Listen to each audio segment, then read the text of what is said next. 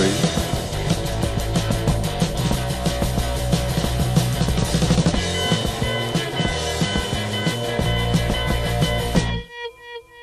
Hello and welcome back to another episode of the A Rough Trade Edit podcast. My guest this week is the delightful Jane Weaver, whose recent album Flock is a Rough Trade album of the month for March. It is the twisted pop jewel in Jane's heavily encrusted musical crown, her 11th album and a collection of songs we feel are very, very possibly the very best she has written to date. I caught up with Jane following the album's release to discuss reaction and reflection, where she looks for musical inspiration and the music that influenced the record's multiple styles and sounds. So stay tuned for that coming up a little later on. So since the last show, I am super stoked to say we have announced a reopening date for our stores here in the UK. On Monday, the 12th of April, Rough Trade East, West, Bristol and Nottingham will be open for browsing, buying and just generally basking in the sweet, sweet joy that is being back in a physical record store again. It's been a real good while and we are so excited to see customers back in the shops and slowly see our communities taking small steps towards some sort of happier normality. All the details can be found on our blog at blog.roughtrade.com. So yeah, let the countdown commence. So on to new edit highlights this week, and first up, out this Friday, the 19th of March, the New Age Steppers were a UK dub collective formed by producer Adrian Sherwood and featuring members of various prominent post-punk groups of the 1970s, including Ari Up and Viv Albertine of The Slits, Mark Stewart of the pop group, Keith from Pill and Vicky Aspinall of The Raincoats, among others. We have some amazing Rough Trade exclusive clear vinyl editions across all 5 albums as reissued by On New Sound. There are just 500 copies of each album available, so a brilliant chance to own a limited piece of musical history here. Also, all of the albums are totally amazing, so that also helps. And you can check out this track, which is taken from their 1981 album Action Battlefield. This is New Age Steppers and My Whole World.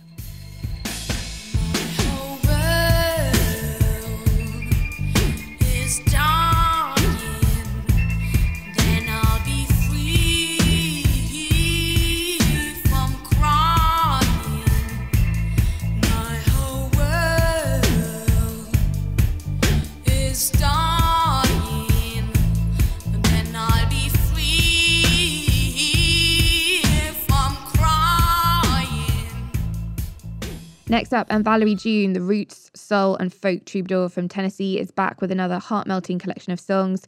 New album, The Moon and the Stars, Prescriptions for Dreamers, is her most ambitious record to date, sewn together with a strong sense of the American musical tradition and her unmistakable smoky tones. This album has had some incredible reviews these past few days. So I would say if you are a stranger to Valerie's music, make sure you look her up. Expect super effective songs, stretched across just a really beautiful album. And here's a little taster for you. This is Valerie June and Stay. I don't know how last day. No, I can't tell you lie that way. So if you can't believe it, since I did first. So get ready for a mythical voyage across fog-laden, scorched earth terrain from the original fire of dark hip-hop. I am, of course, talking about DJ Muggs, known to most as a member of Cypress Hill and the leader of hip-hop and art collective Soul Assassins. On his new album, Dies Oxydendum, recording under the name DJ Muggs the Black Goat, the beatmaker combines ingredients of psych rock and gypsy folk with modern elements of trap, forged together under layers of his signature sonic grime. So yeah, this is wicked. Here's one from the album. This is DJ Muggs and Incantation.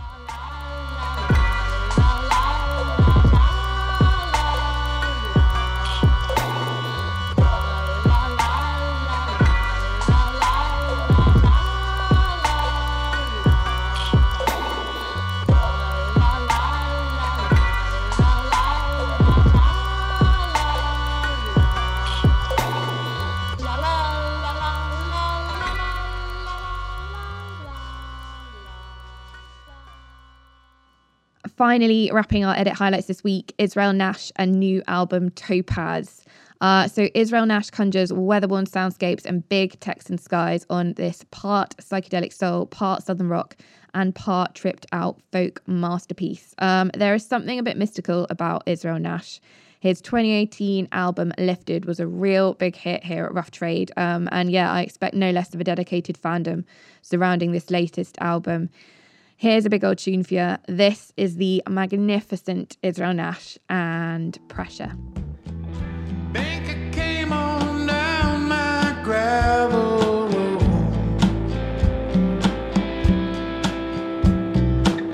September's rat sign here while the rates are low.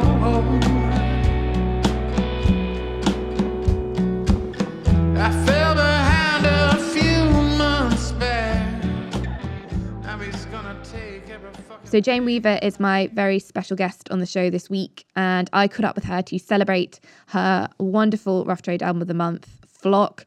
I am sure she is no stranger to most of you. Her music and records have floated in and out of many a hot tip and top spot in the years gone by at Rough Trade. So yeah, looking forward to this one for you. As ever, you can find all of the music featured in today's podcast in our edit playlist on Apple Music and of course at roughtrade.com. Spotify listeners, make sure you hit up our counterculture playlist for a one-way ticket to the Rough Trade Staff Jukebox. If you're enjoying our podcast, please tell all of your friends and or leave us a lovely review on Apple Podcasts. Any support you can give us helps get more of the music you love out to those who might not have discovered it yet. Thank you so much for listening. Here is the glorious Jane Weaver. Enjoy, and I will catch you in the next one.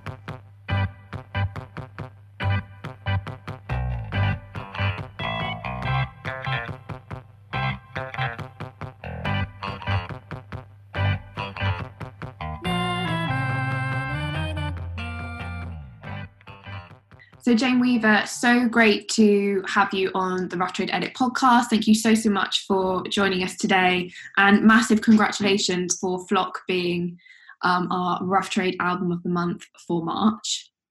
Oh, thank you. No, brilliant. Really made up about it. Good, so are we, and it's flying off the racks. It's doing so well. That's good to know. So at the time of recording, the album has been out just shy of 1 week. So how have the last kind of 6 or 7 days been for you, and what has the reaction been like so far? Well, the reaction, the accumulation of all the press that I've been doing, all the interviews and stuff over the past month and a bit, really, it's all coming to a head now, and all the radio interviews and stuff. So it's just like the impact week of everything, and it's brilliant. I like really. Obviously a few weeks ago, just like kind of worried, thinking, what am I doing putting a record out in the lockdown when people can't even go into record stores, stuff like that, and having a major panic about it. And then just thinking, well, the most important thing obviously is for people to hear the music, and they can still hear the music. So yeah, it has been a bit full on this week, but I can't complain really. It's like a joyful thing really, and probably the best thing that's happened in lockdown. Yeah, for sure, definitely. Flock is your 11th album, I think, which is so amazing. And your career to date has been so wonderfully varied, and, you've explored so many different musical styles. I guess where other artists may have chased more of a sort of commercial output, should we say, you've always been very free to experiment. So I wondered if that was something that was very important to you right back when you first started making music. Well, I think my experience was a little bit back to front, because when we first started out in a band, we got like a deal through a major label, and had all that access to all that major label experience, but through an indie. So, and quite quickly we were sort of in record company jail, because we'd recorded an album, then our A&R got sacked. And then we weren't allowed to release the album unless we paid back all the money it took to record it. And it was a horrendous experience, but it was good in a way, because it helped me understand the way things work. And since that point, I've preferred to be on the peripheral and on the sort of more outsider of the, of the indie scope. And, I'm not a massive commercially successful artist. I've got small successes in my kind of zone, and I'm happy with that, and it allows me to continue to be creative in whatever way I want, you know. So I'm happy to just keep carrying on. Maybe I would have thrown the towel in a lot earlier if I'd had more success along the way. So I'm happy about it, you know. And do you feel that way of working, is there kind of less maybe pressure to do certain things in a certain way, or, you know, are you kind of less pressured by other people, I suppose? Do you feel like you've got more freedom to do things your way and at your own pace? Yeah, I mean, I don't record quickly. I spend, each album takes 2 or 3 years to do. And, you know, you can be doing other things. You can be doing like, obviously touring, which we haven't been doing. But I guess that I'm always, the music is the most important thing, and outside pressures aren't really. So it's just concentrating on making sure that the music that comes out of it is representative of how you want people to hear it. You know, that's the aim. But obviously it kind of changes now and again. You know, there's some regrets along the way, thinking, oh, we should have done that differently, or not rushed it or whatever. But mainly, just try and take my time doing it. Yeah.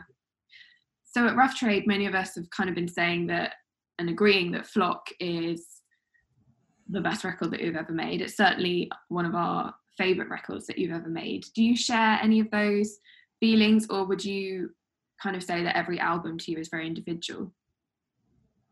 Yeah, I would say each album is special in its own way to me, you know, like a little child or something, and then each has its own concept and a way of being made and whatever, and sometimes it's not easy. But I think because this record is a bit more individual, kind of like not individual, sort of more impacting songs, I guess, more pop style songs. So it's not based on a concept in particular, like my other records have been, like on other artists' lives or films or whatever. So it is more personal to me. So yeah, I think it was a deliberate decision to do that, because I hadn't really done that. I'd been talking about other people's lives and stuff for a long time, and thought, well, why not just do something more about myself, which is more challenging, really. Do you think it's more accessible, maybe, in a way, to kind of new listeners and people that may not have discovered your music before, that it's more personal? Yeah, and I think that I deliberately tried to make the record, the songs in there more immediate and more like pop hooks and riffs, and getting that information over. Like for Heartlow, for instance, there's still experimentation in there, but you've got 3 minutes 25, and I was trying to make sure I got all the bits I wanted to do, like a flute, a bombard, mellotron, you know, all these things that I wanted to be in that song, in and out there within that time. Yeah. So it was on a production level, on hearing, you know, your sound picture of it, it was kind of a deliberate thing to do that, and hopefully it captures people's attention. I don't know, maybe it does, maybe it doesn't, maybe the people who've bought me albums previously won't like it as much, but you know, you always run that risk whatever you do. Yeah, of course. Well, I haven't seen any of that feedback from any of the Rough Trade community so far, so I think you're doing good. The influences on Flock, and I quote here from the press release, are a complicated diet of bygone Lebanese torch songs, 1980s Russian aerobics records, and Australian punk. So that is some diet. I absolutely love it. When did the kind of writing and creative process for Flock kind of begin, and how quickly did you realise that you wanted to kind of fuse and layer those influences onto the album? Well, I think that I just wanted to make sure that there were different styles of pop music on there, regardless of where they're from. So I guess that's why the press release does say that, because it's truth. I do listen to Lebanese torch songs. I did go down a rabbit hole of like Russian aerobics videos on YouTube, and I do like Australian pop. There's other stuff in there which is like, you know, like Will Powers and Tom Tom Club and Glam and Prince, and there's also a lot of popular, you know, artists like Hall and Oates who've inspired me along the way, and a lot of unpopular sort of choices as well. So I just wanted to make sure that each song, I just let the song be. So it was like a girl group song, like Heartlow to me is more like a girl group guitar song, you know, so I just let that go with that kind of style. Stage of the Faces is quite glam, and then it's got a bit of a Hall and Oates chorus. So I thought, well, just why not go with that, even though it's a bit odd. So that was kind of the brief in my head that I set myself to just, and it's quite an odd thing, you know, for me to do that, really. Yeah, it's come out so wonderfully, and it's kind of made me think and wonder where you like to discover music. I imagine it's quite a mixture of sources, but I would assume record stores, maybe friends, recommendations, the internet. Yeah, it's definitely a mixture of everything. I mean, I'm also married to a record collector who reissues old records and you know, lost music and unfound music and library music and soundtracks. So I've got an abundance of stuff at home that at my feet that I can listen to. Yeah. You know, some of which I like, some of which I love, and some of which I can't stand. But it's great to have that there. I also listen to music digitally on YouTube. I go to record shop. You know, I just do as much as I can. You know, you can hear stuff all the time. Like for this record, I was watching a lot of like the French director Eric Romer, who's like did a load of films, a lot of films. But there's a series of films that he did in the 80s called Comedies and Proverbs, and they're French films, and they're sort of romantic comedies, and there's only like 4 characters in each film, but there was a few sort of disco scenes in them, and I was like Shazamming the music because it was just like this really cute sort of French pop from 1983 kind of thing, and it was that to me was like inspiring at the time too. So yeah, you can get music from all sorts of places. Yeah. How much would you say you discover or dabble with finding music on social media? Because I know it's sort of a topic that's kind of entwined a bit in some of the themes on the record. Yeah, social media is really good for sharing information, sharing creativity, and sharing, you know, not just music but all sources of art, you know, that I wouldn't have necessarily come across unless it was like this kind of link to somebody else's world, which I really do like. But then sometimes it is quite overwhelming, the information. It's almost too much. And you know, you're on your phone until late at night. You're going to bed, and then before you go to sleep, you're just like on your phone, and it's like, stop! Too much information. So I kind of do worry about it. We need a bit of a detox from it, really. But you know, I do use it quite a lot myself. So. Yeah, and I guess it's interesting how that is a platform that's kind of come about since, you know, you've launched your career. You know, when you started out, it wasn't, you know, so much of a thing or even a tool, and that's kind of developed as your career has developed too. Do you feel that it's I mean, I guess you just explained there that there are quite a lot of benefits to it, but is it much more of a different world now when you're putting out an album? Is there a lot more to think about because of things like social media and the wider opportunities on the internet?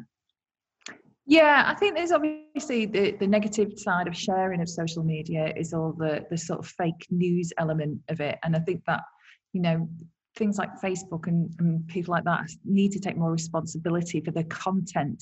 Media content is just spiraled out of control absurdly, and it causes it's a right trouble cause. You know, it causes terrible things to happen. It's also good for campaigning for good, and it's also good for raising awareness, but it's the dark side of it that I think needs to be really controlled. And it's definitely more hectic. I mean, remember like years ago putting a record out, it was all like, you know, you used to have to fax things off and wait for replies off people, and then your press person would give you a folder with your press reports in, and it was all quite archaic and manual, and it was I don't know, it just seemed easier, I guess, back then, because now what's expected of you is just you've got to be constantly available to do things. And you know, I understand the way it works, and I'm quite happy to do that, really, because I think it's just, you want people to listen to your music, and that's the way it goes now. You know, that's the way people do things, so you must adapt to the times somewhat. So you've got a tour coming up later this year that has been rescheduled, obviously, from the original June dates. Hopefully that will all go ahead, all being well, this summer. I've asked quite a few artists this recently, but how are you kind of feeling about getting back out on stage after everything that has happened in sort of the last 12 months? I think that, well, I started rehearsing last week with some of the band, not all of them yet. We're going to do a band rehearsal on kind of Sunday, and it was just like amazing to just start playing together again, you know, that kind of vibe and that kind of energy, which you don't get from doing stuff remotely, or I guess maybe stream stuff. So I just really can't wait. And I think I said the other day on Six Music, I said, I reckon I'm just going to probably go on stage and then cry and then go back off again, because I think that people cheering you in the crowd and people being nice, and then you're going on stage and you're creating this energy, I think it will be quite overwhelming. And, you know, I'm quite a one for taking that energy. So I'm sure it's going to be really joyful and unifying, and, you know, we'll all feel really positive, and we all deserve to feel that because of what we've all experienced. And there's some horrendous experiences tales that have gone on as well, so within lockdown. So I just want to bring joy in some way. Do you feel that the industry itself can kind of get back to, I guess normality is a funny word, but back to kind of, you know, the experiences and the joys that we had previous to this pandemic?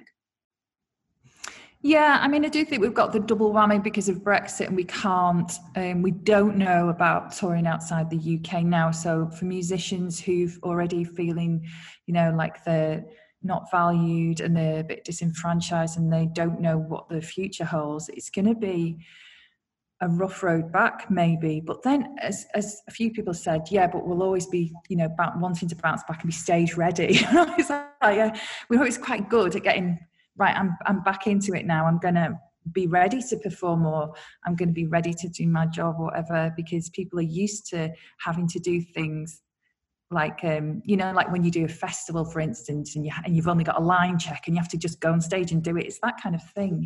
Yeah.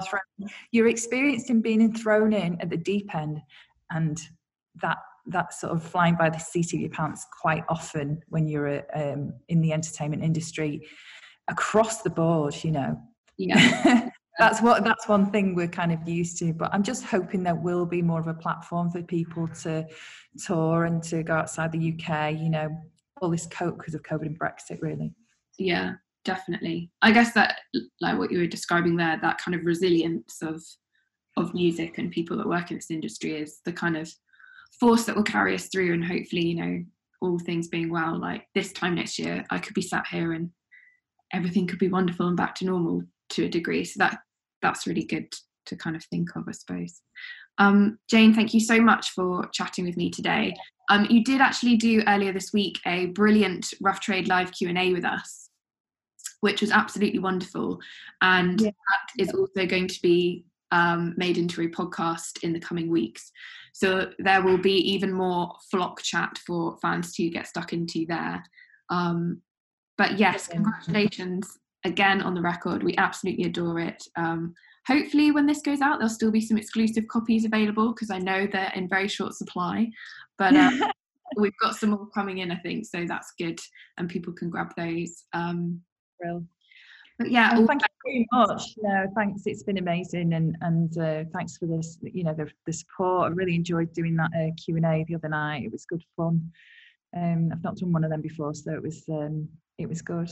Yeah. All the best with this year. All the best with the tour. And could you pick a track off Flock that we could play you out with today?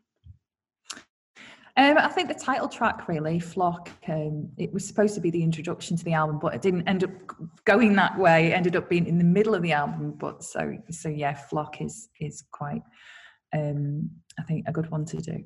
Wonderful. Jane, thank you so much, and we will see you really, really soon. Thanks very much. Cheers.